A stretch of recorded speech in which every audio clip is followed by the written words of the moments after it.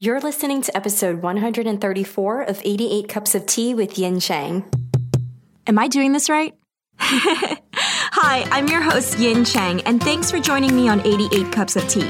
This podcast is created to leave you feeling motivated from interviews with storytellers, where we learn how they create opportunities for a successful career without losing sight of the values that make us human. Whew, that was a really long run-on sentence.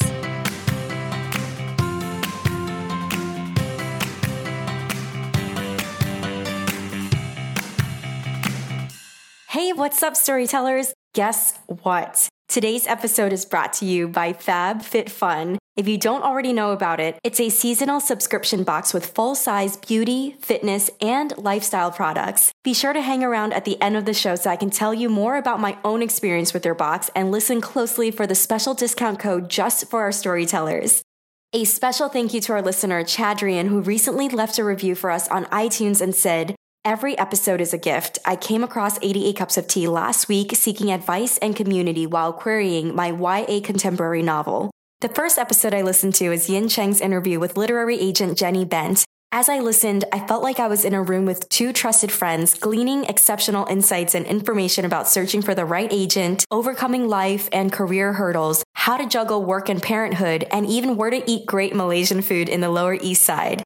The next 3 episodes were no different, as Yin Chang's interview style is friendly, professional, and just fun to listen to. I'm inspired and so thankful to Yin Chang, her guests, and her team for creating this podcast and community. I'm recommending 88 Cups of Tea like crazy, and even though I live in Hawaii, I know where I'm going to get my Chinese Malaysian food fix when I venture to New York City. I can't wait to listen to the next episode tonight. Oh my gosh, you are so sweet. Thank you so much for taking the time to write that incredibly thoughtful review. You are awesome, and I'm so happy to have you in our community. Now, on to our guests. We have Min Lei on the show with us today. Min is a national early childhood policy expert, author of Let Me Finish, and has written for the New York Times, the Horn Book, and the Huffington Post. He's a first-generation Vietnamese American who went to Dartmouth College and has a master's in education from Harvard University. Min's newest picture book, Drawn Together, just released this week, and it's illustrated by Dan Santat. Drawn Together is a heartwarming story of a grandfather and his grandson as they learn to overcome their language barrier through a shared love of art and storytelling. A very happy book birthday to Min for Drawn Together. I am so excited for y'all to finally have a chance to grab a copy for yourselves. I'm telling you, this book is so heartwarming and so moving, and it made me cry. So I highly recommend this book. Get it for your kids or have it as a coffee table book, and you can thank me later. We kick off today's episode with a very heartwarming and intimate story of how Min first fell in love with the idea of storytelling. We go into detail about his newest picture book that I was just talking about, called Drawn Together, and we get into the inspiration for his story idea, why this story is so important to him, and the importance of finding common connections with your loved ones to sustain strong relationships, and why putting in the effort to break down barriers in relationships with the people you're close to is more than worth it.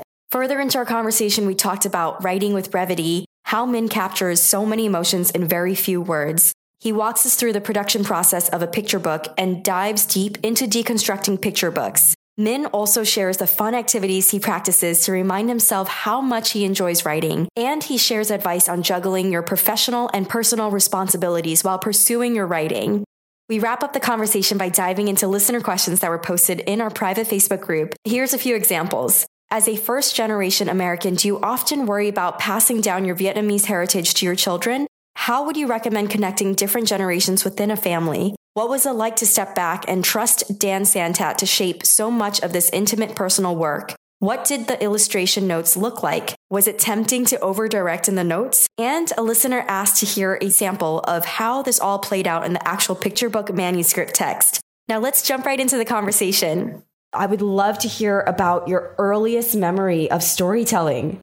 I've been actually thinking about this recently, and if I had to trace it back, it probably starts with a memory of me and my sisters in bed with my parents and having them telling us bedtime stories and making up stories. And the ones that are most powerful for me are the ones that they used to make up on the fly. And the more I thought about it, the more I was thinking about how back then, the books that we had available at the library or on the bookstores or on the shelves probably didn't reflect the life that we had and the kind of stories that they wanted to tell. So in a lot of ways, they were kind of like forced into being the storyteller so they could give us the stories that we wanted and the stories that they wanted to give us. So for me, it all starts with that very like intimate feeling of being like snuggled up with my family. I'm curious. Do you remember one of your favorite stories that your sisters made up and shared during these intimate times? Do you remember one that you hold on to very dearly till now? There's one, I can't remember the details of it, but it was either my mother or my father or both made up a story about 3 little raindrops, and each one was one of us. Oh my gosh! And I don't remember what kind of adventures they went on, but I remember that very vivid image of like the 3 of us as like these delicate little raindrops going on adventures together. So I'd have to call them up and see if they can jog my memory or if they can remember what the story was. Man, that's a very clear image. That would be such an amazing, hello, I see a 3rd picture book coming up. That is super cute. I feel like for your picture book that's coming out, it's coming out tomorrow. By the time everyone listens, Min's book, Drawn Together, will already have released on Tuesday this week. So be sure to look out for it. So your story has a lot to do with connection with family and how it brings family together. Before we get into that even more, throughout these stories, when your family would make up these stories together when you were growing up, did they ever weave in tales where you could learn from, who knows, like maybe stories of struggles, stories of, what they had to go through when they were younger? Were there any tidbits in there for you to kind of pick up as a kid subconsciously? I do remember them weaving in kind of like traditional Vietnamese folk tales and like kind of weaving in our stories into them. There's like a Vietnamese Cinderella story called Tam Cam, which I remember my mom telling us. So it definitely was creating stories for us and like featuring us, but then also stories that they grew up with, and like the cultural details and significance that they want to pass on. Oh my gosh. Okay. Do you mind me totally jumping in and sidetracking a little bit? Because please do. I love stories that have to do with our versions, like, culturally. Well, a lot of times I found out the stories that I grew up hearing in America were actually taken from other stories from other cultures that were already there like hundreds of years before. I mean, from what you remember, could you share about the Vietnamese version, basically, of Cinderella? Was that a story that was already there before the American tales, or is that, from your recollection, is something that was taken and spun with Vietnamese culture?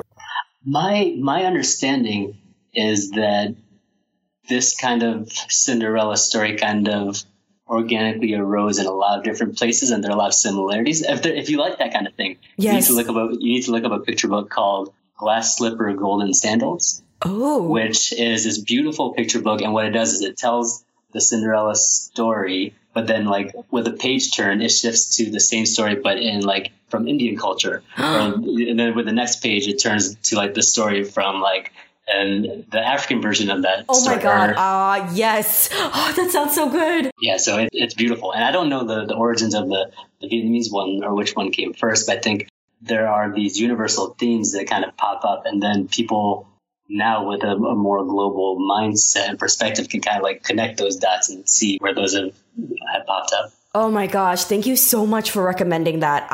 We're going to have that in your show notes page. I know I'm grabbing myself a copy. You don't understand. I was obsessed with stories like that growing up. Like, no joke. That along with Greek mythologies and all of that. And I would have my mom order as many of the books as possible so I could learn from it and read from it. And I just loved the illustrations as well. Oh man, I was a total Greek mythology geek. Oh my God, you were! As a kid.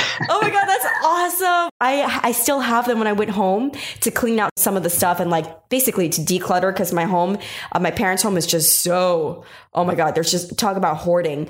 So I was going through stuff and I found all of my books from like back when I was, yes, it was just, when you're touching it, you're flipping the pages open. I was hit with so much emotion. I got really emotional. Like I was getting teary eyed, just bringing back all these memories and the excitement and the wonder when I was younger, when I was like 4 years old, 5 years old, just turning the pages and looking at the illustrations and trying to read what I could, Oh man, I love that you also share the same kind of love for that.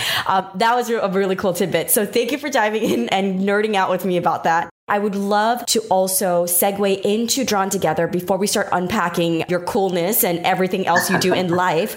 Since we are talking about stories right now and family stories and families sharing stories, could you give us first a snapshot from your own words of Drawn Together and what listeners can expect or look out for? Yeah, sure. So in brief, Drawn Together is about a grandson who visits his grandfather. And they try to connect, but because of a language barrier, they're unable to find common ground. It's only when the boy pulls out some pens and paper and starts to draw that they discover a mutual love of art. And then from there, they find that common ground by building a world together in their art. And so the grandfather reveals that he also loves to paint and draw, and then they build this new world together. And that's how they are able to bridge the language divide. So can I admit something right now? When Cassie sent over your information to me, I was just reading the brief summary and I already got teary-eyed. Do you know that? And I was like, this book is going to kill me because it's so personal. And as soon as she sent that summary over and about you, I was like, done. I need to talk to Min. I need to just discuss with him how he's tearing my heart open. This is so moving and so powerful. I have to say that your book really moved me because my grandma, paternal grandma, she went through a lot of hardships. And when my family was able to bring her from Taiwan to America, once they settled in New York, they were able to bring grandma over to settle down with us to have basically, a better life as well. You remember how I mentioned earlier that my parents were always really busy working long hours, and they started their own company, and it was just really grueling times that they would have to be at work and travel as well for work. So at the time, my parents were just starting off. They didn't have the money to afford full-on babysitters yet. Well, they still were able to bring on housekeepers and babysitters, but they weren't live-in or anything. So my grandma became that person, the live-in caretaker. And even though there was the housekeeper there as well, grandma obviously would step in as more of the maternal role. And she basically taught me my first language, which was Taiwanese. Mm-hmm. And even though I was born in New York, my first language was not English. I was sent to ESL because I was raised a little bit in Queens in New York. And that was a time when I spoke only Chinese, Taiwanese, and Mandarin. So I was able to communicate with grandma very, very well, right? And then when I got into school, kindergarten, I was sent to ESL. But once my English was totally good to go, I lost my ability to speak Chinese, Mandarin, and Taiwanese because also I felt ashamed that I was getting picked on. Mm-hmm. And so I kind of pushed it away. And then, so by the time middle school, high school rolled around, I couldn't really communicate with my grandma anymore. It was actually really sad. And it got to the point where there were so many frustrations, confusion, and a lot of silence. So I never was able to have heart-to-heart conversations with her. Right. And when I read your story, I was crying because I wish that, even though my mom's dad, my grandpa, is an artist and I'm able to communicate with him in English because he speaks English and we have really deep conversations and heartfelt conversations. With my grandma, she did not know even one word of English, maybe except for hello, right? Mm-hmm. I wished after reading your book that how your characters were able to find bonding through art. For me, I was thinking about it, just reflecting back on it now as an adult. I was like, you know what? I think what I could have found in common was cooking, from learning from my grandma, even if it wasn't, even if we couldn't have full-on conversations at the time, at least there was that medium to bring us together, even though it would have probably been more in silence or just more of her instructions to me in Taiwanese. At least there was that quality time together. Right. And your story just moved me so much, and I just had to share that with you and the listeners right now. Thank you so much. You're going to make me cry on this end. My God, I'm like, geez, I wish I could bring her back, just to have those moments. And it just makes you realize time is really short and you just really never know. Even language should not be an excuse to not make time for family. You know what I mean? Especially those who've been there for us. Oh my God, I'm getting all teary-eyed right now. Jeez, thanks a lot, man. Gosh, now I need to blow my nose. Excuse me. But oh my gosh, that's the problem with having the super powerful microphone on. You're gonna you're going to pick up all the emotions. And but no, it sounds like you and I have a very similar experience because my first language was actually Vietnamese. And there's like video somewhere of me at like 4 years old speaking Vietnamese much better than I can now. Oh my God. At least you have proof. Yeah. And then it's like, but same thing, once I went to school, like my parents would still speak to us in Vietnamese or ask us questions in Vietnamese and we'd start answering in English, and it just slowly eroded from there. And it was kind of like, by the time I was old enough to realize what I had lost, there was so much kind of like angst and shame around not being able to speak that it's been this like monkey on my back for forever. Yes. And so I've been talking to people about with this book. It's like, there's so many of my relationships with the people that I love, especially my grandparents, have been defined by the things that divide us. Right. So with my grandparents, so much of it was defined by what we couldn't say to each other. And like you said, if this book could get people to think about like, okay, it's not easy to connect with people, even the people that mean the most to you. But so it does take work, but it is worth the effort. And it's like, if this story could kind of get even like one person to make that additional effort with someone in their family, then I would be, my heart would be completely full. Cause like that is something that I also regret not, because it's easy to retreat into that silence and like we kind of become accustomed to it, and I always feel comfortable in that distance. And then it's only when those people aren't there anymore, you realize, I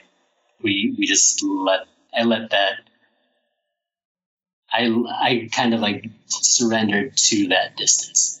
So this book was kind of my attempt to honor the connection that I did feel despite that distance, because and what I love about some of the illustrations that Dan did early on is that you sense that distance between the characters, but at the same time, there's an intimacy there, right? So it's not that I never questioned how much my grandparents loved me. I never doubted that they knew that I loved them, despite the fact that it wasn't ever a cold distance. There was always still that warmth and love. Yes. Right. And so and then like, kind of like you with your grandfather, my wife, when she talks and calls her grandparents and just like to chat, like talk about your day, like what's going on. I was always like in awe. I was like, I just could never get that kind of nuance and in-depth conversation. And that was something that kind of became a defining part of who I was and how I saw my relationships and everything. So bottom line, you're making me cry in this. Oh my God. This book comes from a very personal place. I'm like, man, you are like making me tear up right now. This is like getting too emotional for me. My gosh, I'm like again tearing up over here. My God, that's so beautiful that you were able to create this out of that. You know what I mean? And it's true, like rewinding back just like one conversation ago where you said specifically, if this inspires people, even just one reader to reconnect or just to strengthen and just add a little bit more effort just to talk to those loved ones. And you're doing that, you're doing that even by sharing your story right now, talking to me on this podcast right now. Like you make me, obviously I'm like tearing up because I'm so sad that I don't have that with my grandma anymore, but it definitely makes me appreciate who I do have left right now, like my grandpa or even, my best friend's grandma, who we hang out with her and take her out for shabu shabu because she loves shabu shabu. And so we just hang out with her and have chit chats. And, my best friend's grandma is always saying, and she's like, oh, she's so badass. She's like nearly 90 and driving to Costco by herself. I'm like, Grandma Verla, you need to stop that. You should not be driving by yourself. But she's always saying to us, I don't know why you kids want to hang out with me. I don't know why you kids want to be my friend. Like, I can't believe it. I'm always in awe when you guys remember me and take me out. And obviously, number one, she's like, don't waste money on me. But number two, she's like, thank you so much for thinking of me. And, and we're not doing it's not even extra effort. It's really fun. We just sit there and we ask, like, I am like digging at her at like her past history. I'm like, how did this happen? How did that happen? Or sometimes we'll just sit there in silence and she'll just share her stories. And it is so fun. It is like 3 hours packed of storytelling. Like who doesn't love that? You know, you just sit there, you hear this rich history and what she was capable of doing at her time and how remarkable she is. And then back to my grandpa, same thing. But here's the thing. Having this conversation with you is now making me make sure I don't take my grandpa for granted, because it's almost as if like knowing he's mine or like blood related. It's almost, I don't know what it is in the back of my head too. I'm like, oh, grandpa's always going to be there. And grandpa's also all the way in Malaysia right now. So it's all good. Like grandpa knows I love him, but no, like I need to be the one to step up and check in on him more often. It makes a difference when they hear your voice, your specific voice and how you're doing, even if it means what you had for breakfast, like oatmeal, you know, it just is, it's worth the effort and it's worth the time. So, oh gosh, man, you're going to make me cry right now. Enough of this. Oh my God. I literally am like all like a little bit of a mess right now. But man, you're not alone. Like I've only shared this a couple of times since, like you said, it hasn't even come out yet. But every time I've shared it or read it to a group, someone has come up like in tears afterwards and relating to and what's interesting about it is like a lot of times it's someone like who has a similar background, who had the language divide and culturally is very similar. But I also have people coming up who speak perfect English with the same language with their grandparents, but they still had trouble finding that connection and making that connection. And so it's like, I love the fact that something that for me is very specific. Yes.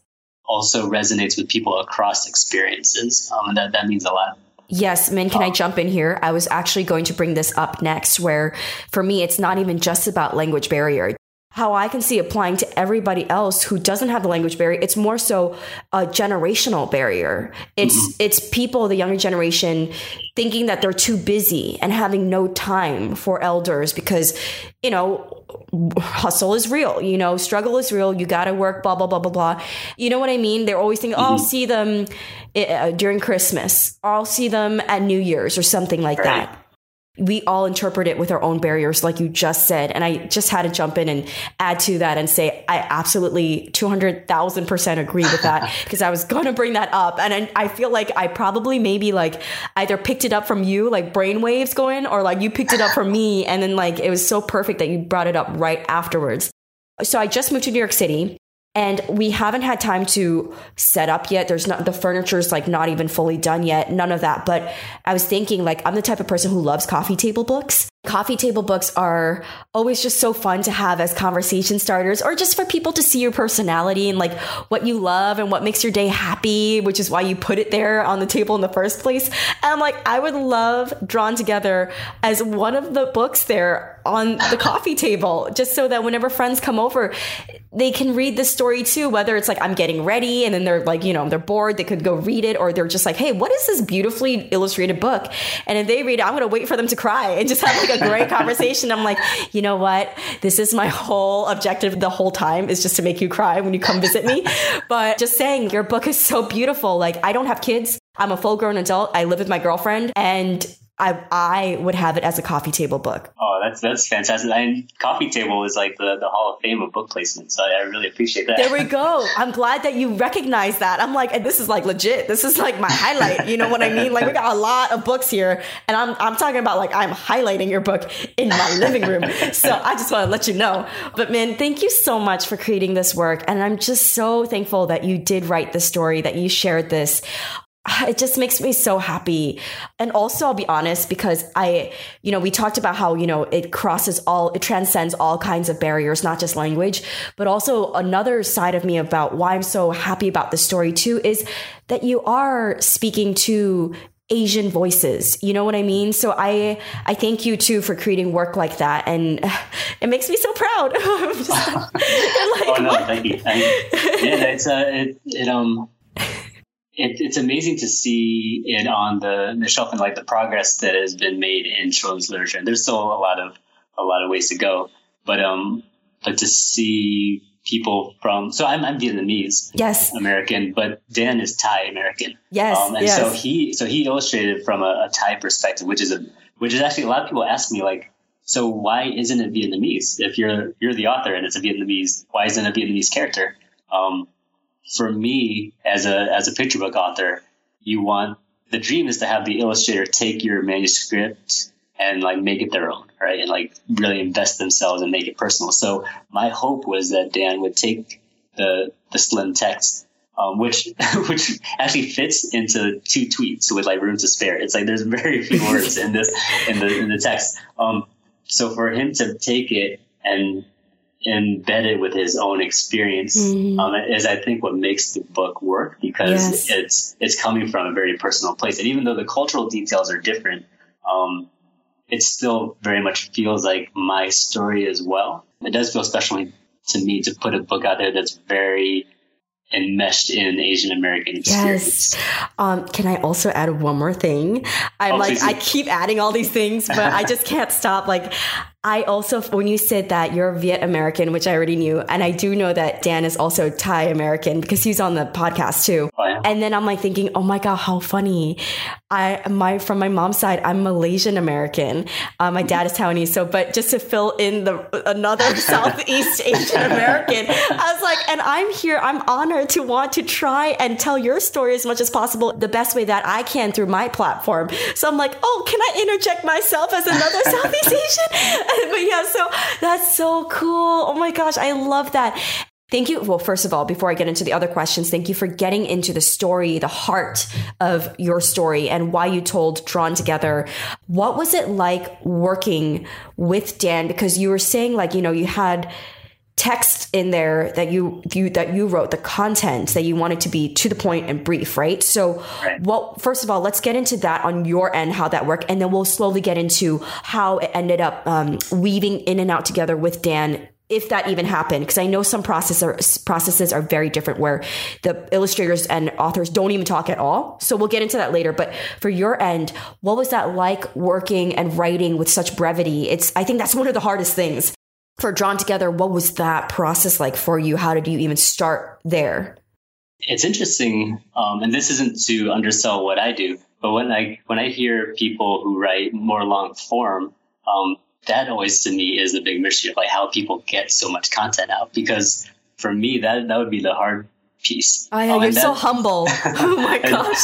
But like that probably just is a part of the reason why I'm drawn to picture books, is because I think very visually, probably more so than literally, like through words. So I feel like I found this like cheat code for making books, and that like I have this like very visually rich concept, but I don't have the tools to make that happen. So I just have to figure out the code for like what words do I need to put on the page to give the illustrator enough information to build this world. And like to take it from there.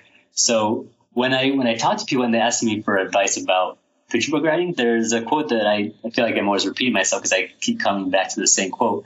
But Antoine Saint-Exupéry, the author who wrote The Little Prince. Oh my God, yes. I was just about to Google Antoine, and then I'm like, when you see Little Prince, like, oh my God, duh. How do I not know his name? Apologies, I'm so embarrassed, but yes.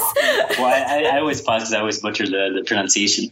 But he was also a pilot, and he wrote this book called Wind, Sand, and Stars, which is kind of like a diary about the early days of flight. He was like a pilot who would deliver mail.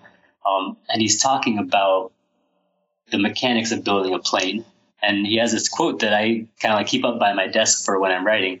And it's that perfection is achieved not when there's nothing more to add, but when there's nothing left to take away. And I think for me, it's like, because as an author, there's that pressure of staring at the blank page, right? And thinking like, you're thinking about the creation aspect of like adding and adding and adding. And I think when you get to the end, the important part isn't like adding that final piece. It's like cutting away and like refining until it's like there's nothing extra there. And I think for like when we're talking about airplane, it's like there shouldn't be anything excessive, so it like weighs the plane down. I think for me, I think of it kind of the same way when I'm working on a manuscript. It should be as streamlined as possible so it doesn't weigh the manuscript down, so the illustrator can take it from there. And I think it varies by style too. I tend to like books that are slimmer in text, but there are plenty of beautiful picture books that say a lot more. But I think it's still, you can say a lot, but still make sure that what's there needs to be there, right? And yes. I think, so that's the one quote that I kind of always have in the back of my mind when I'm reading.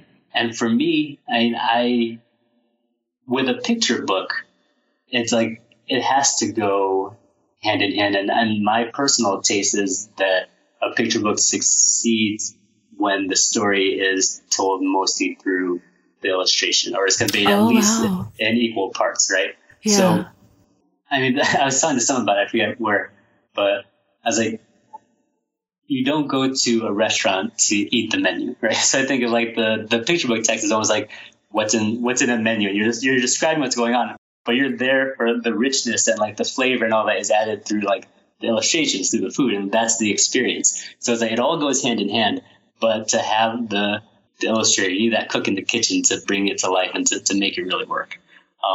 And again, but again, I don't want to claim false humility and like undersell what the work of a picture book author. But for me, it's like, it does feel like I'm taking that first lap around the track and then like handing it off and letting the illustrator work, take it the rest of the way. And then also there's so many people that are involved in making a picture book. Like you said, Dan and I actually didn't talk about our personal take on the book until after it was done. What? Are you serious? Yeah. So we did this interview through Publishers Weekly recently, and he was asking, it's like, I was afraid that you were feeling that I hijacked the manuscript by making the characters Thai. And I was like, well, I wish we had talked before, because I could have told you that that's exactly what I was hoping you'd do. Oh, wow. But with picture books, a lot of times the author works with the editor, then the editor works with the illustrator, and everything kind of goes through them, which is actually, it feels counterintuitive at first, but I think it works great, especially if you have a really good editor. Like ours, Rotem Moskovich, is amazing, and like she manages the whole process and gets the feedback and makes sure that everything ties together well. What was her name again? Rotem Moskovich. How do you spell her first name? Rotem. E-N. Okay, gotcha. Rotem.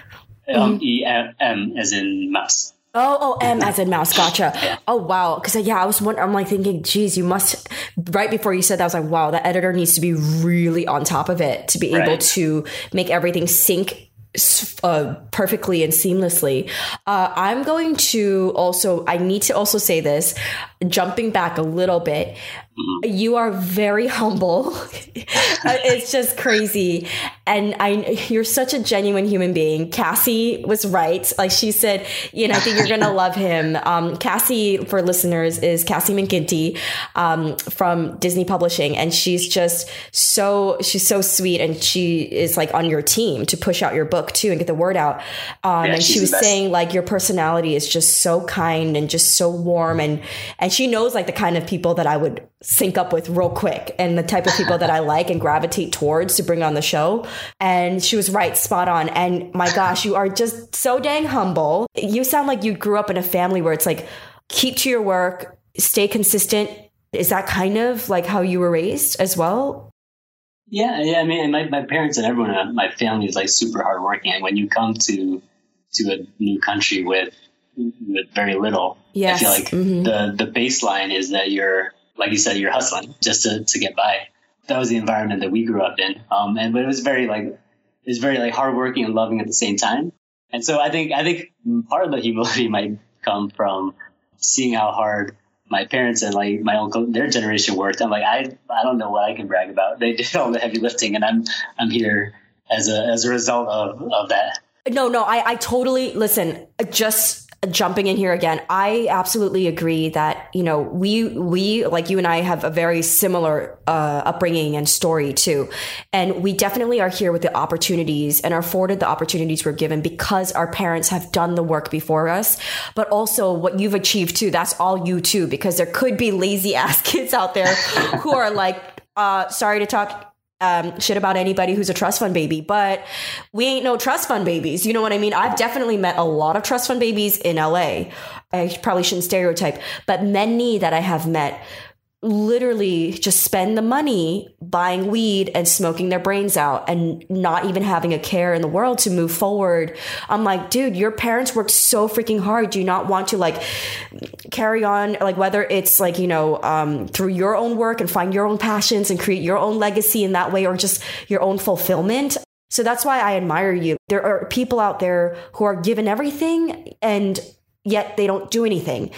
Your story specifically, where your parents also arrived with very little. Like my dad came with basically nothing, like almost $0 in his pocket, and freaking grew a company with my mom. And we grew up with a very comfortable life because of them.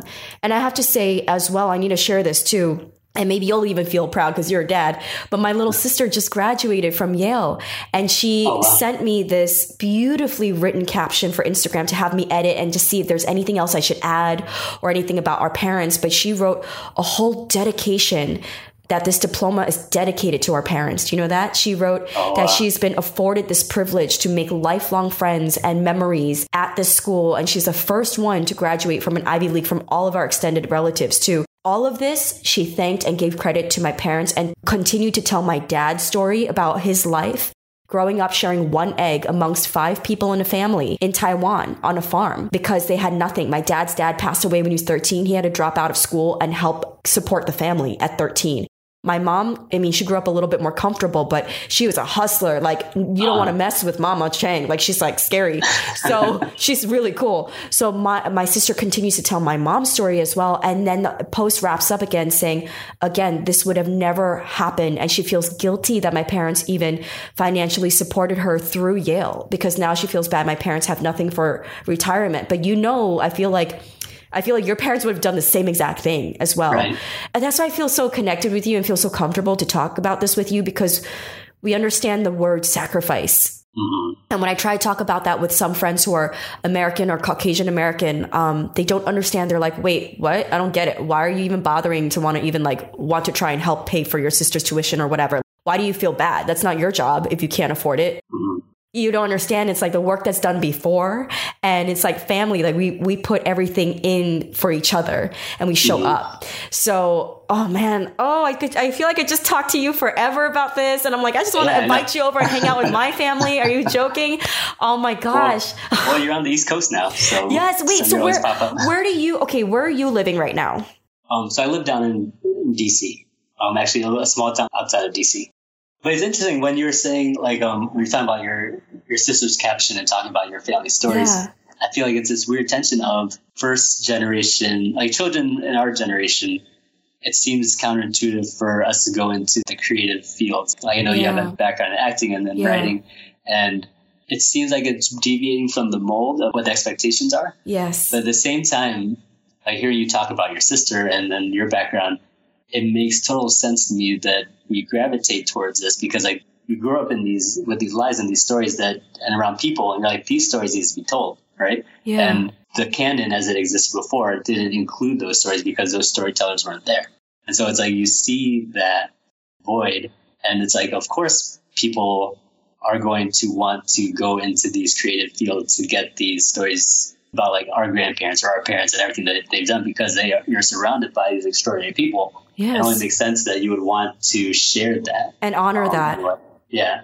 So even if the more traditional route would have been to go the investment banking. Yes, route, right. Not that was ever an option for me. I don't think I had the chops for that. Listen, me neither. My math ain't so good, and I am not really good with that at all. Yeah. But the more and more I think about it, the more it makes sense that our generation is veering in this direction.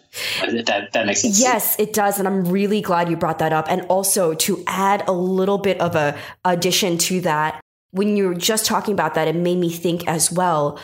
You know, I understand my parents definitely were shocked with my choice of where I ended up, and my choices and the path that I chose. But isn't that also a huge compliment to our parents to say, this is the American dream? This is what you fought for your family, to have opportunities. And look, forget about trying to do what I would have loved to do in their countries. I would have been looked down upon like crazy. And there are no opportunities like this at all. Maybe now a little bit more, but still nothing compared to America. There's no other country I know of that really embraces self-starters and just dream makers and really pulling something out of thin air like what you do, blank slate, completely zilch nothing, and you put words down and you create something. I don't know anywhere else that embraces that kind of artistry and culture and also allows you to explode in a positive way from that. So isn't that also like honoring our parents and saying, look, mom, look, dad, because I know I didn't choose that investment banking route or pharmacy or doctor route or business path or whatever, isn't this a huge compliment that it's because of you've afforded me this opportunity to become an artist in my own medium, because you afforded me that privilege to. This would not have happened in your countries. You know what I mean? There's no way we would have been making at least a little bit of affordable living. Like if you find ways and you're creative, you can find ways, you can. But in their countries, no matter how brilliant, how creative you are, there's just sometimes systems are set up where it just, you will reach a wall that you can't break through. Here, it's almost limitless. So it, in a way, is honoring them in that way too, where it's like, damn, like if I were the parent, I'd be like, shit, I have an artist, but dang, it's because of me. I have an artist because they're able to do it because of me. If not, this is okay. Another story is that my aunt, my mom's sister, she is a beautifully talented artist. Like she has the skill of my grandpa's artistry, and he's like very talented, as is she. But growing up, my mom at 21 got a home, housed her two younger sisters, put them through high school and through college. And she's only 3 years older to 5 years older from her two other sisters. Her fourth sister was still in Malaysia at the time in schooling, but her two other sisters that came to America, she housed them at 20. Okay. She came at 19. She got a home. She knew how to protect, there's 3 young girls living in a house. What was her common sense? Making sure to rent the top floor to a cop and his family. You know what I mean? Cause immigrant families, especially the women, are all about safety for girls. So my mom thought of that, you know what I mean? I was able to afford that for her sisters, put them through school while she was in college herself and pregnant with me, final year of college, and started a company at the same year of her senior year of college, which is still the same company now. And she was able to do all of that. But here's the thing. Now, going back to that whole artistry and choosing which path, her sister, my aunt, at the time wanted to be an artist like grandpa, like their own dad. But my mom said, because my mom ended up taking the parent role, the mother and father role, because grandpa was living in Malaysia still. And unfortunately, their mom had to leave the family for reasons.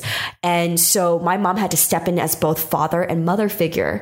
So my mom, I know she's only a sister in American eyes, but in our family's eyes, it's like she became the mom and dad. And she said no to her own sister, who's only 3 years younger. You cannot be an artist because we cannot afford that right now. The aunt is very strong with math. So she's like, what about accounting? What about this? What about that? We need this to survive, or we cannot survive, and we have to go back to Malaysia. So my aunt ended up sacrificing her own dreams of becoming an artist to become an accountant. And she was miserable in that job, but she had to do it because at that time she was not afforded the privilege to be an artist, or else she would have to go back to her country. Like there's no other way to survive. So that's why I say, look at the generational differences. I'm a first generation and I was afforded that privilege. Right. My aunt was not. Right. And so I'm afforded happiness by following my own passion. So I think that is an honor that you are doing what you're doing. Like I should save this for our coffee chats. And I know the listeners are going to love this. Let me tell you. I'll tell you right now, this is one of my favorite conversations from over 130 episodes. Oh, wow. Thank you for this opportunity to just talking about our families and our upbringings. And I feel like there's not enough conversations like this. Now, I want to veer it back to you. I know that you are your own artist in your own way, writing these stories.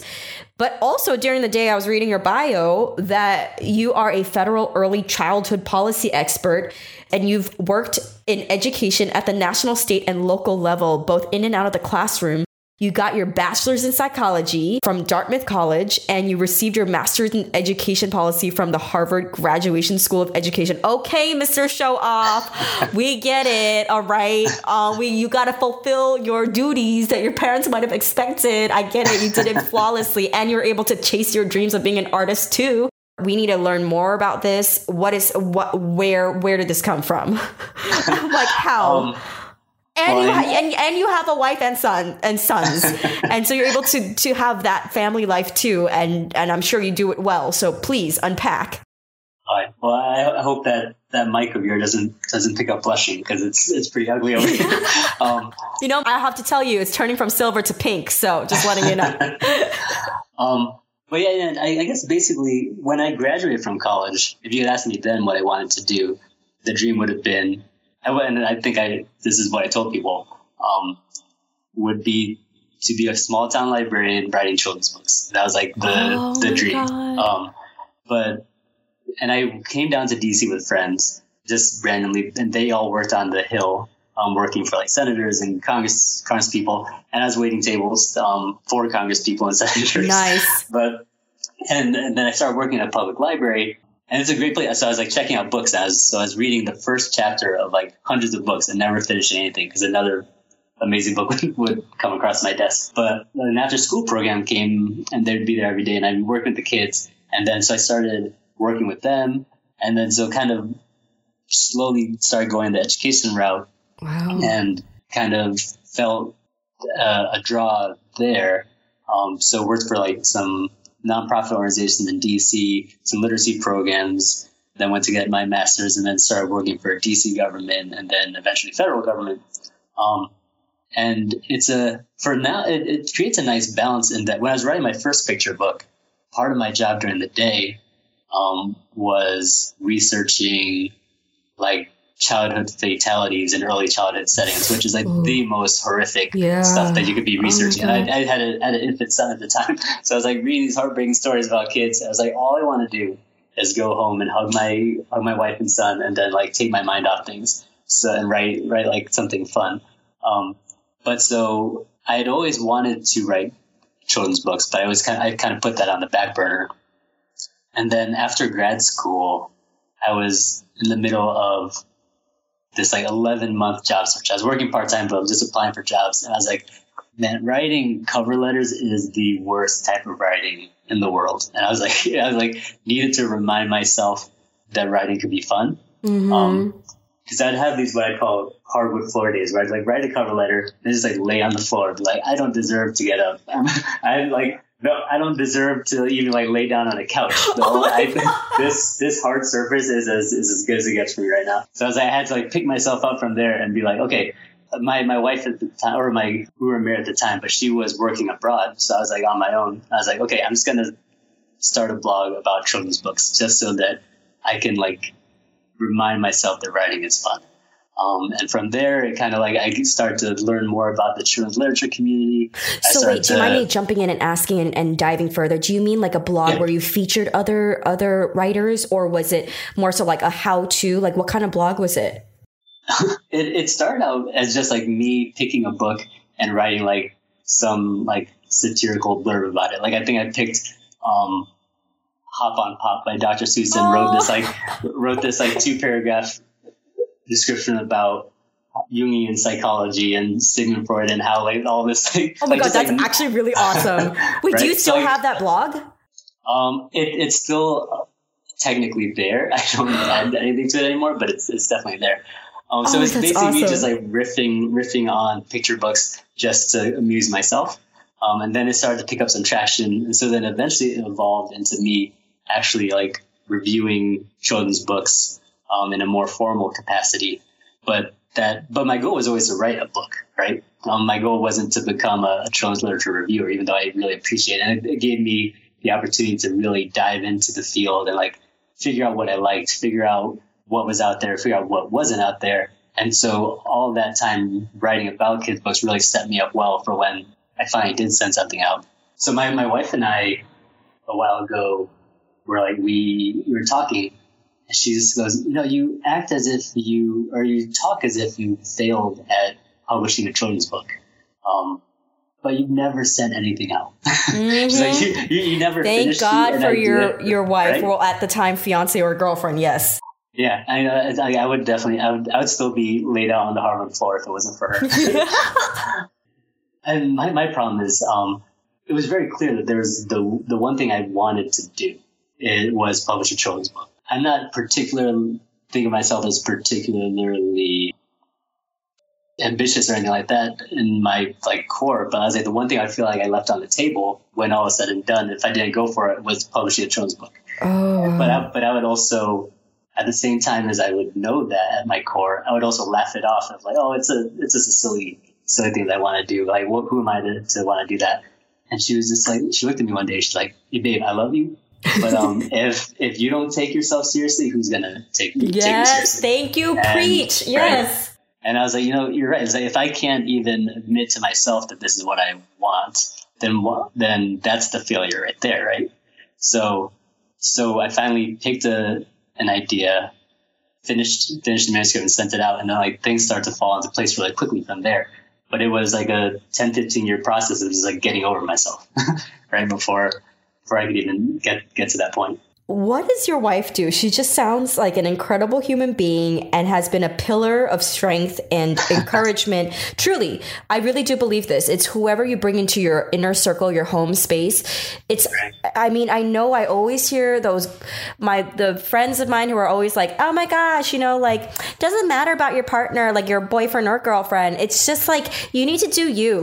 Totally get that. Everybody should be independent on their own. Yes. But also there's a realistic thing where if you bring in a certain person into your life could either be projected into something 10 times greater than what it could have been without them, or worse.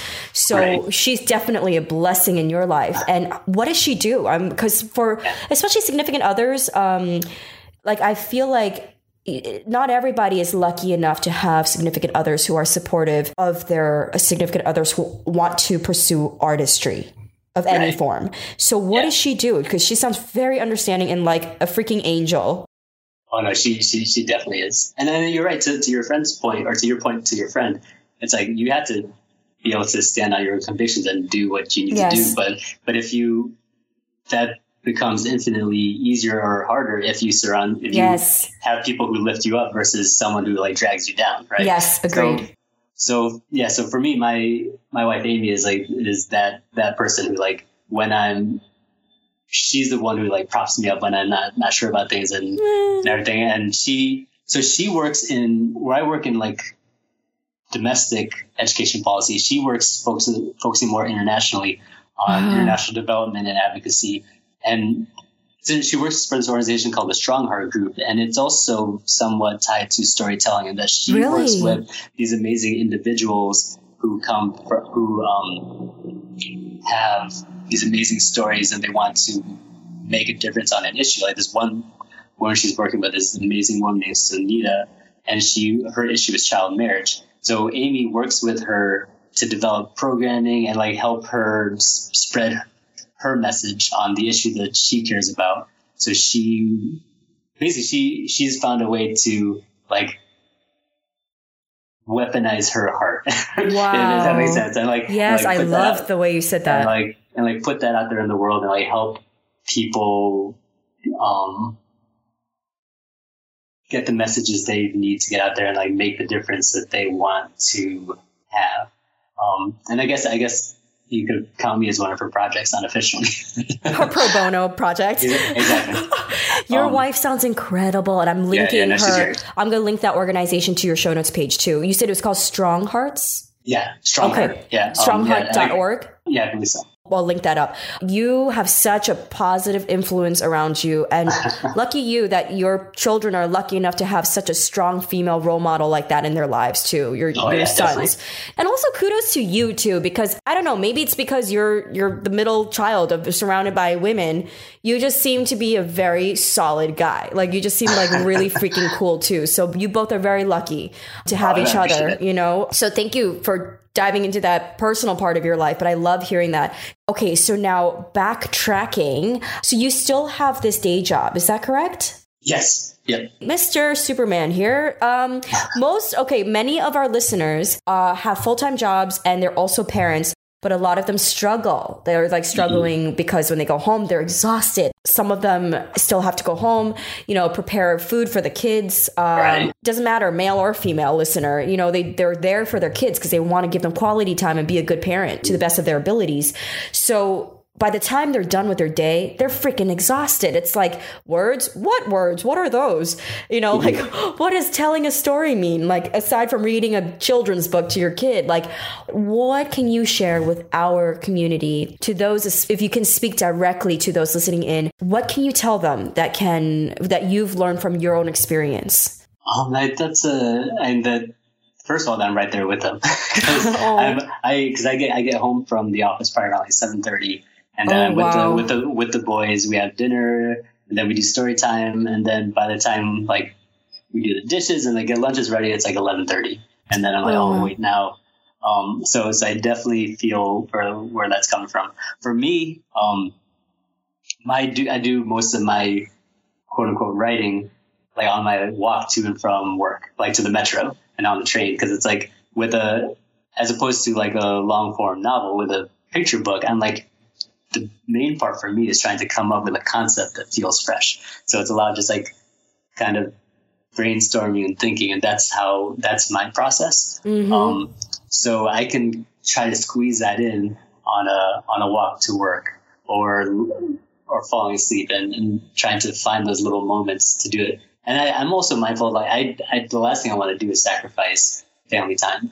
And especially with the boys as they are. Yes. And for me, it's kind of like if life is like a cluttered home, right? It's like you got work, you got kids, you got dish, you got everything. It feels like it's very busy. Mm-hmm. But there's the material and the inspiration for a good story is in that clutter somewhere. So for me, it's kind of like, and this may be like the Buddhist upbringing of mine. Of trying, I was raised Buddhist too. Oh my gosh! Oh, yeah? Nice, no wonder we clicked so. Okay, sorry. Yes, did not mean to interrupt, but I got so excited. Okay, yes. Mm-hmm. No, that's great. So this might make sense to you. Yes. It's kind of like I picture in my head and my mind as like this like cluttered room with all these different things and different priorities and different obligations. And so for me, it's almost like trying to find those quiet moments and like clearing away all those things until I can find those bits of inspiration from my day and from my life and all that. So it's like, I kind of think of it as like the day is full, your life is full, but that's a good thing. And it's just trying to figure out how to pull those stories from that. Right. So I don't want to set up as like an opposition between the time you have to write and think about being creative and the time you have to spend with your family or do the job that you need to do. If it's all just one life, right? Yes. And it's trying to figure out how to draw what you need from that life. And it's like I said, it's a lot different if you have to put down, 20,000 words. But to the people who, you said some people feel guilty about like writing when they feel like they should be spending time with their family. One thing that my wife and I talk about a lot is like, we want to model for our boys that it's okay to go for what you want, to like pursue your dreams and all that, right? So it's like for them to see us writing, like putting our time and like blood, sweat, and tears into something creative, into something like that. I think that is solid parenting and important for kids to see. So I don't think it feels like a strong tension in the moment, but I think if you take a step back, then you realize that that's part of demonstrating and showing your children where your priorities are, right? And so for me, a lot of it was like when I had kids, like I used to spend a ton of time on like fantasy football and stuff. And I was like, that's one thing I can cut out. I was like, I don't want to, the time that I do have with my kids, I don't want to be on my phone, like tracking like stats. So I was like, so it was like kind of like, I know that I have this limited amount of time. Not that fantasy football was a ton of fun, but it's like, I know that I have like a limited bandwidth and a limited amount of time. What are the things that I could say goodbye to? And, man, you got to tell your kids growing up, kids, I love you so much. I even sacrifice fantasy football for y'all, right? Because that is sacrifice, okay? Yeah. That's very, very good fatherly duties right there. So yeah, it's kind of trying to figure out where your priorities actually are and making sure that you stay true to that, even when things feel crazy hectic. As when you got kids or a family in general, life in general, it is always kind of hectic. Oh, that was so good, Min. Thank you for that. Also, if you're comfortable only, is there a time that you remember that was your most difficult time that you've ever hit and you felt stuck and it held you back? Like, I know you're talking about like you're laying on those hardwood floor moments. Yeah. No, I'm happy to dive in there. Thank you. I would say it probably, the thing that comes to mind is, and this comes through in the book, of those moments when you're sitting there with someone that you love and you're not able to talk, right? You're not able to connect. For me, those silences were, like I said, you can get comfortable in those silences, but that comfort to me feels like a failure because it's conceding a relationship to your insecurities and your shortcomings, right? So for me, it's like I said, I never doubted the love that I had that my grandparents had for me and what I had for them. But the failure to me was not being able to convey that in a more nuanced way and in a deeper way, right? And so it's like, on some level, it was as deep as it could go because that's your grandparent, right? Those are the people that you love. Like that's the definition of depth. But at the same time, it's like, it's missing some of that nuance and those moments of struggling to figure out how to make that connection would probably be like, those are, when I think of like that darkness and that failure you're talking about, those are the moments that come to mind. And I was talking to someone asked me recently, like, so what did your grandfather think about this book? And so he passed away this past year. And, I'm so sorry. Oh no, thank you. But I never actually told him what this story was about yet. Oh no! Because I didn't even know how to talk to him about this book. This book is about our relationship and how it was deeper than words, but was held back by and all of that. I was like, I don't know how it felt almost like too personal or embarrassing to put that out for him. Right. And like to do it. So my hope was to be able to hand this book to him and have that kind of be the bridge to kind of like show him that, right? Yeah. But picture books take a while to be made. So he was, last year he was admitted to the hospital right around the same time that I started to get some sketches from Dan and like a full complement of sketches. So what I did is I printed out the sketches I had and like cut them up and glued them together into like this makeshift book. And I sent it up there and then I got it there a few days later, but he never emerged from the coma that he's in. So I was able to like read it to him at his bedside, the hope being that, maybe on some deeper subconscious level, he was still there and I could experience that. But the fact that I didn't work up the courage and figure out how to tell him directly about the book is going to always be a bit of a bit of a failure. Oh my God, man. Well, you asked the question, so. Oh my God, I can't see because it's like so blurry from tears, and I can't breathe right now because my whole snot is clogging up my nose. But at the same time, it's like, so there's that side of it. But on the flip side of it, so when he did pass, I was in the middle of working on this book and trying to bring this out into the world. So when I was working on his eulogy and like remarks to make, it was actually really comforting because I was talking to, I don't know what I actually said in the remarks. I have to look it up, but it's kind of like this book is about a relationship that exists beyond words, right? That almost is so deep that it comes through despite those silences. And so when I was making these remarks, I was like, and now that there's a comfort there because now that silence is eternal, it's like his presence is doesn't feel that much less because I was comfortable, like it existed in that silence and it was strong within that silence. Right. So it's like, so his absence is almost fortified by those quiet moments. If that makes sense to you. And then, yes, it does.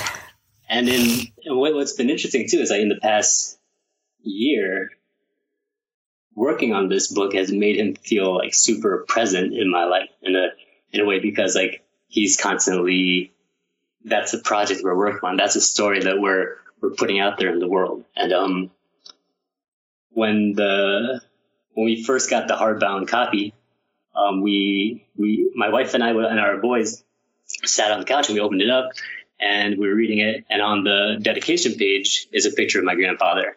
And so in Vietnamese, great grandfather is Onko. That's how you say it. And so my littlest one, who was 2.5, we opened the page and he goes, "Oh, it's Onko." Oh my God. He's like, and he's smiling at me. And, and my wife and I just started to like bawl and all that. So like, so it means the world, even though we started this part of the conversation out talking about like the failures of communication, like what, and the regrets that come with that, it means the world to me that he, and this is dedicated to all my grandparents, but they have a spot on the shelf now that people can get a sense of his spirit and their influence by picking up this book. And if that can help people connect to the people in their lives and maybe get them to not wait and not put a hold on letting the people in their lives know how they feel and all that, then that's a legacy that I wouldn't mind putting out there for my grandfather. Oh my God, man, oh my gosh, I'm like a mess right now. I'm like gonna call my grandpa tonight and just ask how he's doing.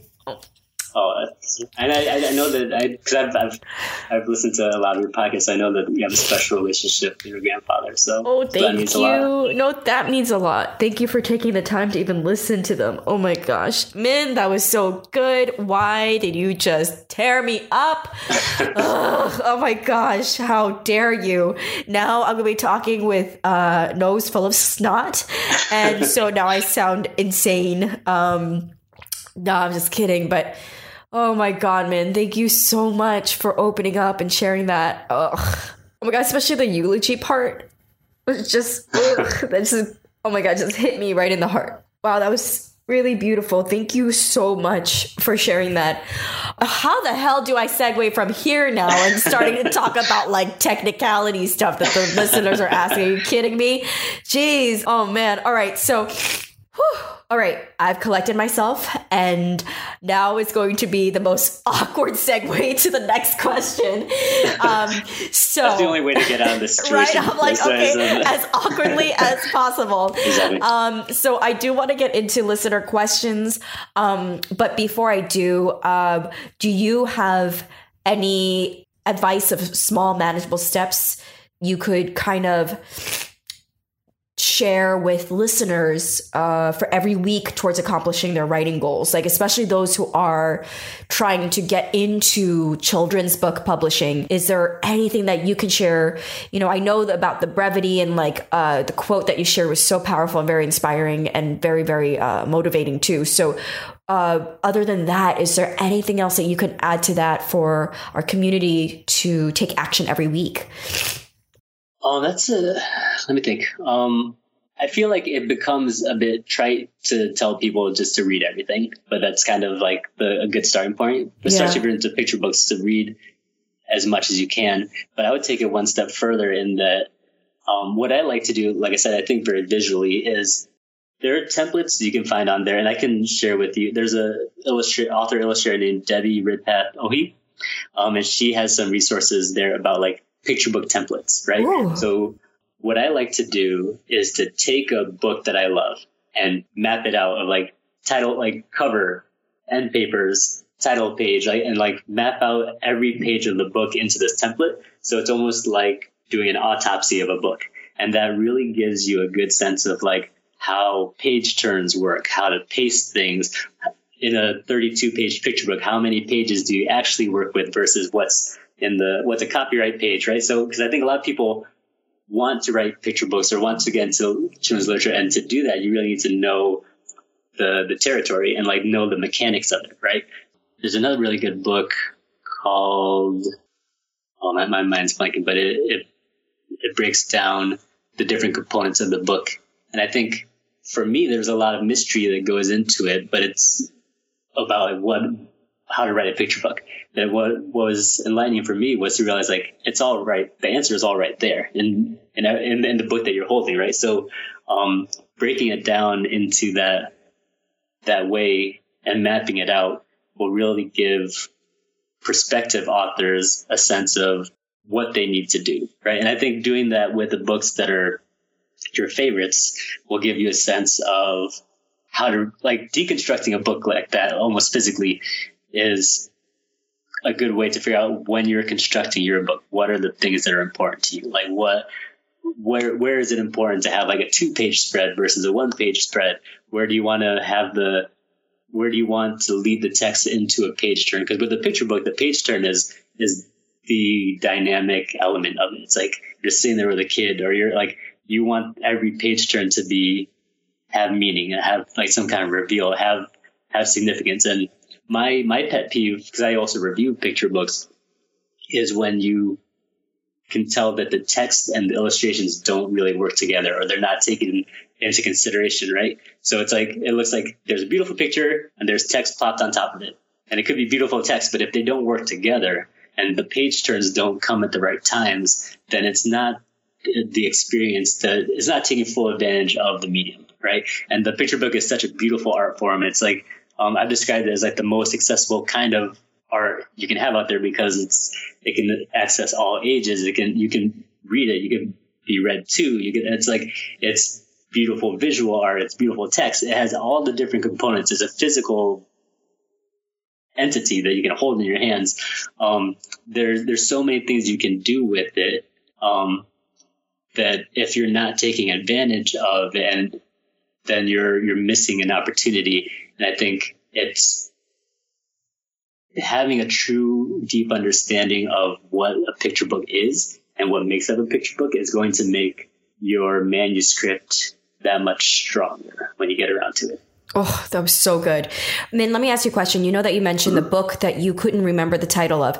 If I asked you to email me the title, would you be able to? I'm not sure if you have it in your home, or is that something that you won't remember at all? If you give me 1 second. Okay, I was going to say no worries. If you wanted to email it to me, I could add that in your show notes page. Yeah, I can email it to you.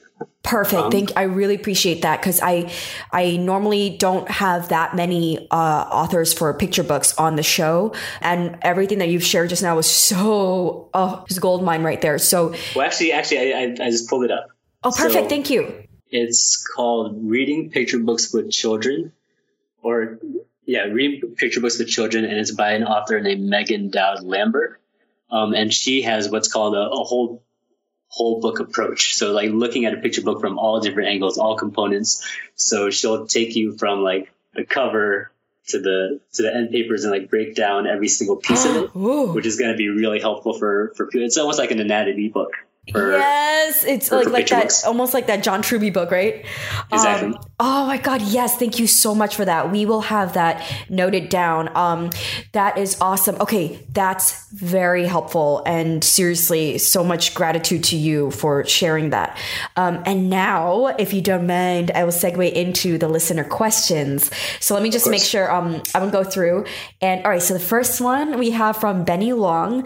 He asks, as a first generation American, do you often worry about passing down your Vietnamese heritage to your children? How would you recommend connecting different generations within a family? Cultural differences can make this a huge challenge. Mm-hmm. Yeah, no, and he's going straight to the monkey on my back. I think it's something I think about all the time, and something that at times I feel like when you talk about like things that I feel like I'm falling short on, it's like language and things like that. But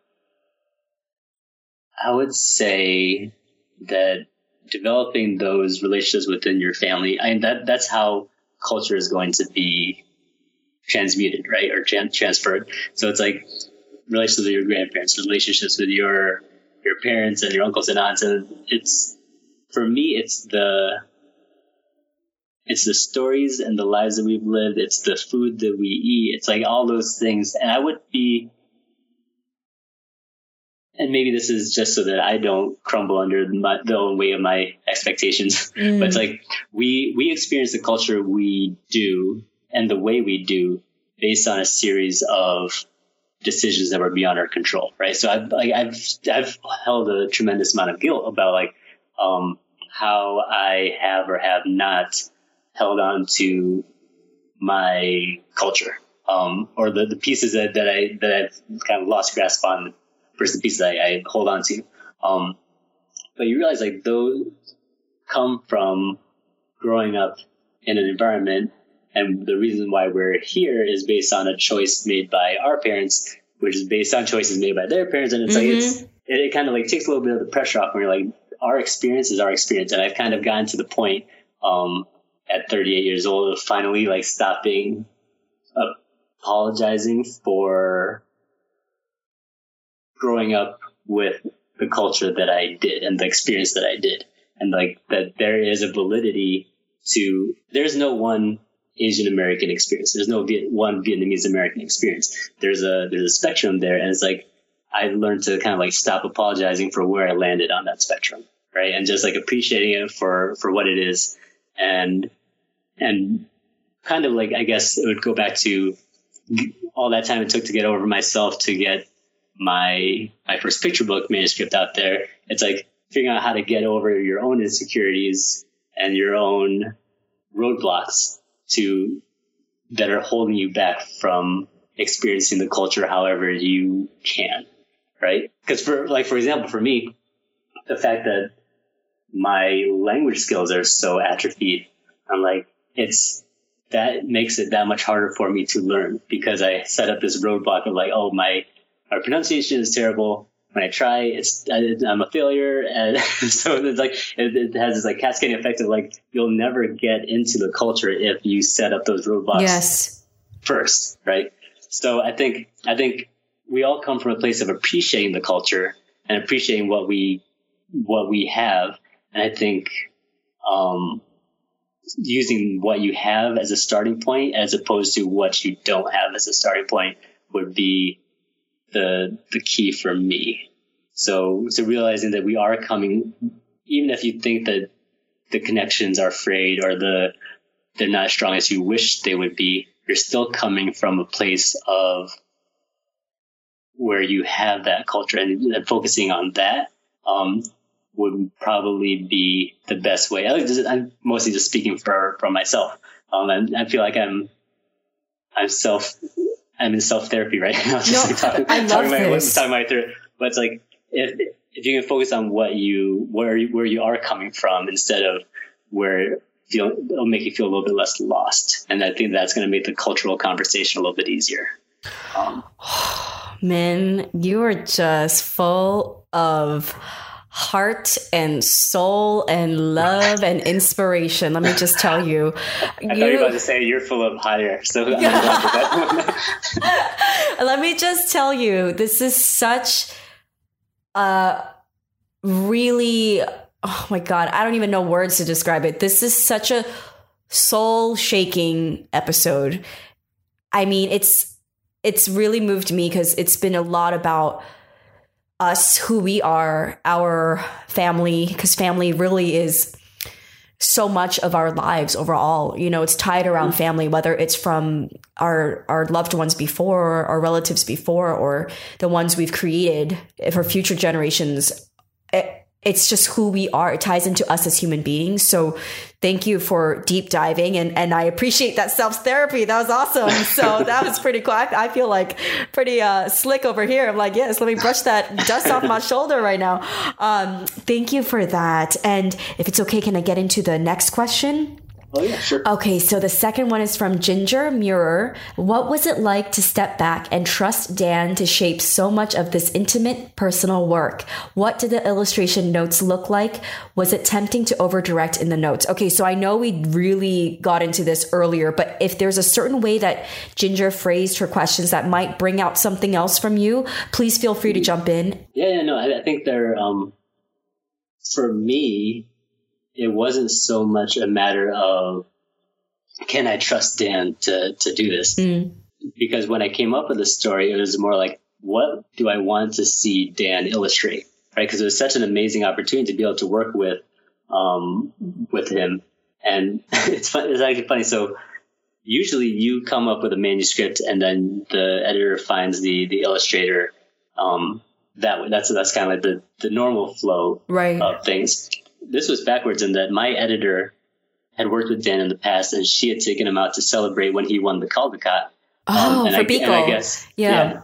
And I guess in conversation, I came up and she thought that we would make a good team.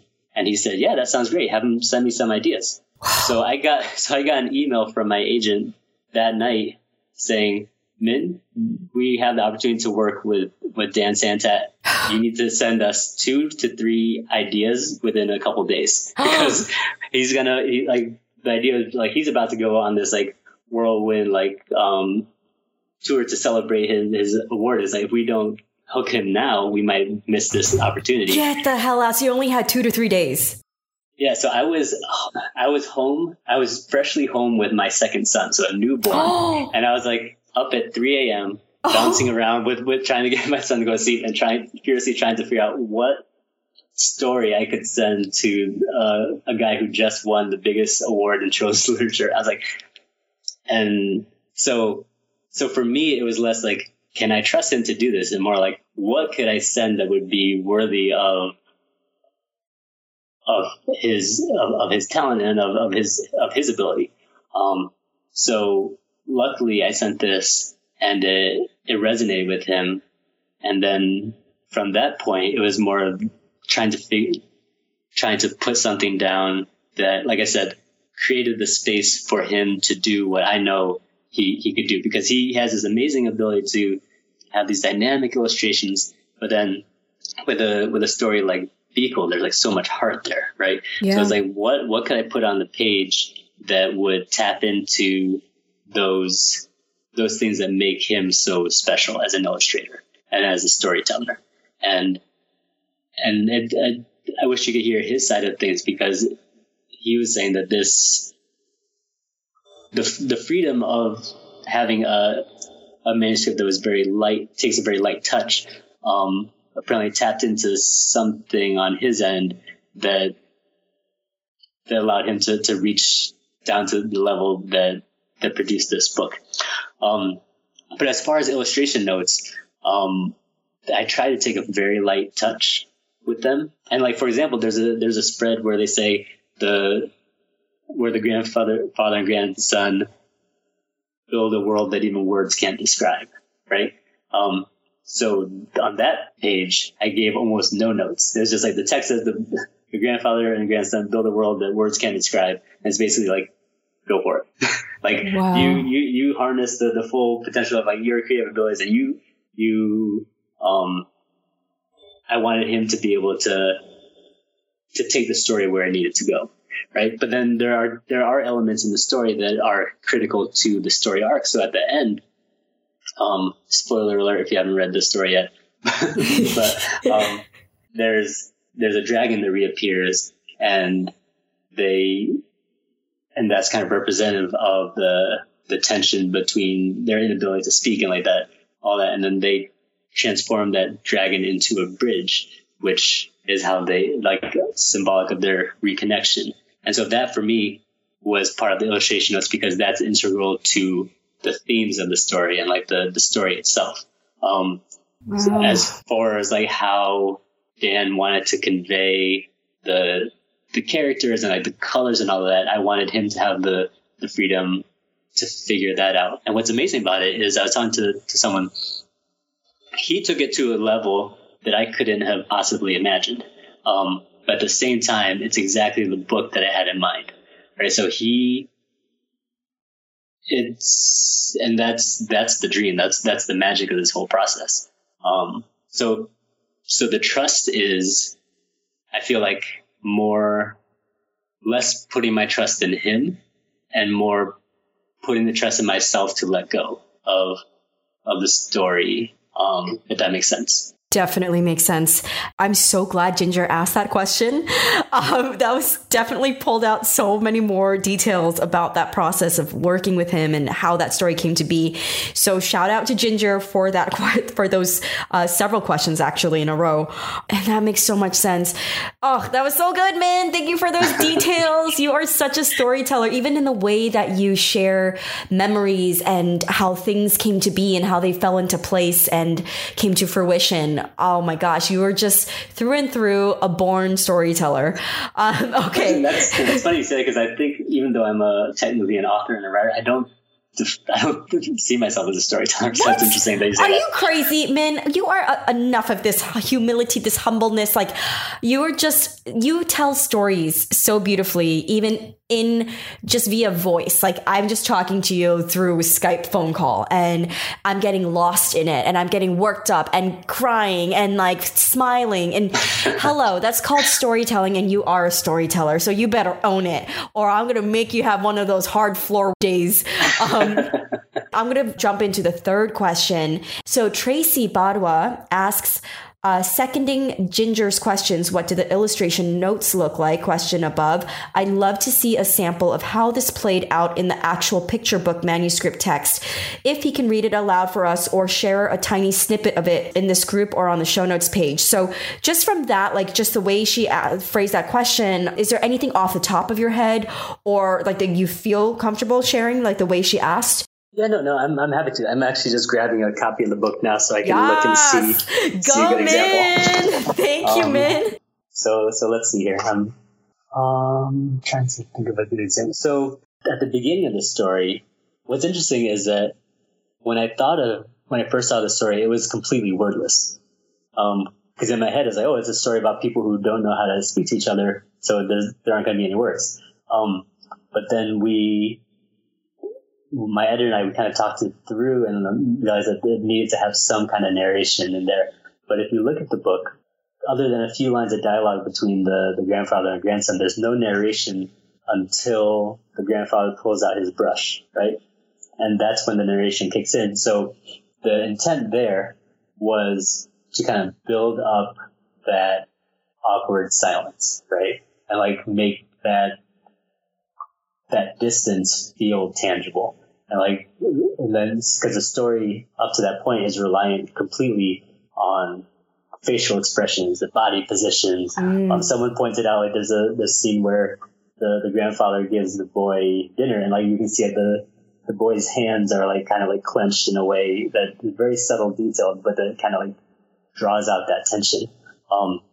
So that was a very intentional choice of like holding the narration up until they make a connection, and to make that the experience of reading it feel like you almost feel the fact that there are words missing there, yes. Right? Which is what the experience for these two characters is. There's this heavy silence, and we wanted that to come come through in the book. And then I'd say, so the critical page would be when the boy finally draws a picture of himself. So in the notes, it would be the boy goes and gets his book bag and pulls out paper and pen and draws a picture of himself as a wizard, right? And then the grandfather is excited, runs off to his room and comes back with his own sketch pad and ink and brush. And then he paints a picture of himself as a hero from his childhood. Right? So that was like kind of the notes and what was in the text. I didn't tell Dan what kind of hero, what kind of imagery to use, because I wanted him to figure out, based on the characters that he's creating, who does the grandfather see himself as when he has that fantasy life. And for me, that was really important because part of the story is it's easy to put the people in your life into these like categories of like, oh, this is my grandfather, right? And not look deeper. And a lot of times it's like, oh, you realize, oh, wait a minute. He has this like amazing imaginative life. He was a kid once. He had these heroes that he used to read about, and I think that's another layer of connection. I'm like, oh, that person sitting across from me has the interior life that I have as well, and like trying to I'm trying to reveal that. So when this page turned, where it says, right when I gave up on talking, my grandfather surprised me by revealing a world beyond words, and in a flash, then there's a page turn, then we see each other for the first time, and you see the boy as his character and the grandfather as his character. And that's kind of like, they see each other for the first time because they're seeing their internal lives. They're seeing each other beyond the surface for the first time, right? And so for me, that page turn was important. That when you turn the page, you're almost like peeling back that layer, and you see the characters as they see themselves, and then you're also seeing them for the first time when you turn the page. So I hope that kind of answers that. That's like a glimpse into like part of the construction of the book, and like how the page turn plays into the meaning of the book and all of that. Oh, Min, you're awesome. You know that? Hopefully, I'm not sure if that's great radio since I'm looking at the book, but no one else is. So I basically what I'm saying is you should go out and get the book and listen to this podcast again, of course, so that you can. And you know when you were talking about those little details about like the hand clenched, I'm going to go through again and notice those details, because for me, I was lost in the story and like the general big picture, and then now when you mention like that little snippet of the detail where the hands are clenched, I was like, oh my gosh, like I need to go back. And I love this because it's like almost like little gifts and like little scavenger hunts. So I'm going back through it and just to see what else I can catch like the third, fourth time around. So thank you so much, Min. You have been incredible. Let's wrap this up by you sharing where we can find you online to say hi. And also your, again, it's released Thursday. So by the time this is out, your book will have just come out on Tuesday. So congratulations to you. I'm so happy for you. Very many congratulations to you and your grandpa. Thank you for sharing your story. And let us know where we can find you on social media. Yeah, no, thanks so much for having me. I haven't had a good cry in a while, so I appreciate the invitation. Oh my God, man. Stop, you're gonna make me cry again. You better not dare do this. Oh my gosh. Oh. I need to squeeze one more tear out before I say bye. But no, thanks. I really appreciate getting to talk about the book. And like I said, so many people put their blood, sweat, and tears into this, so it'll be exciting for it to be out in the world. Yes. You can the way I interact mostly on social media is through Twitter.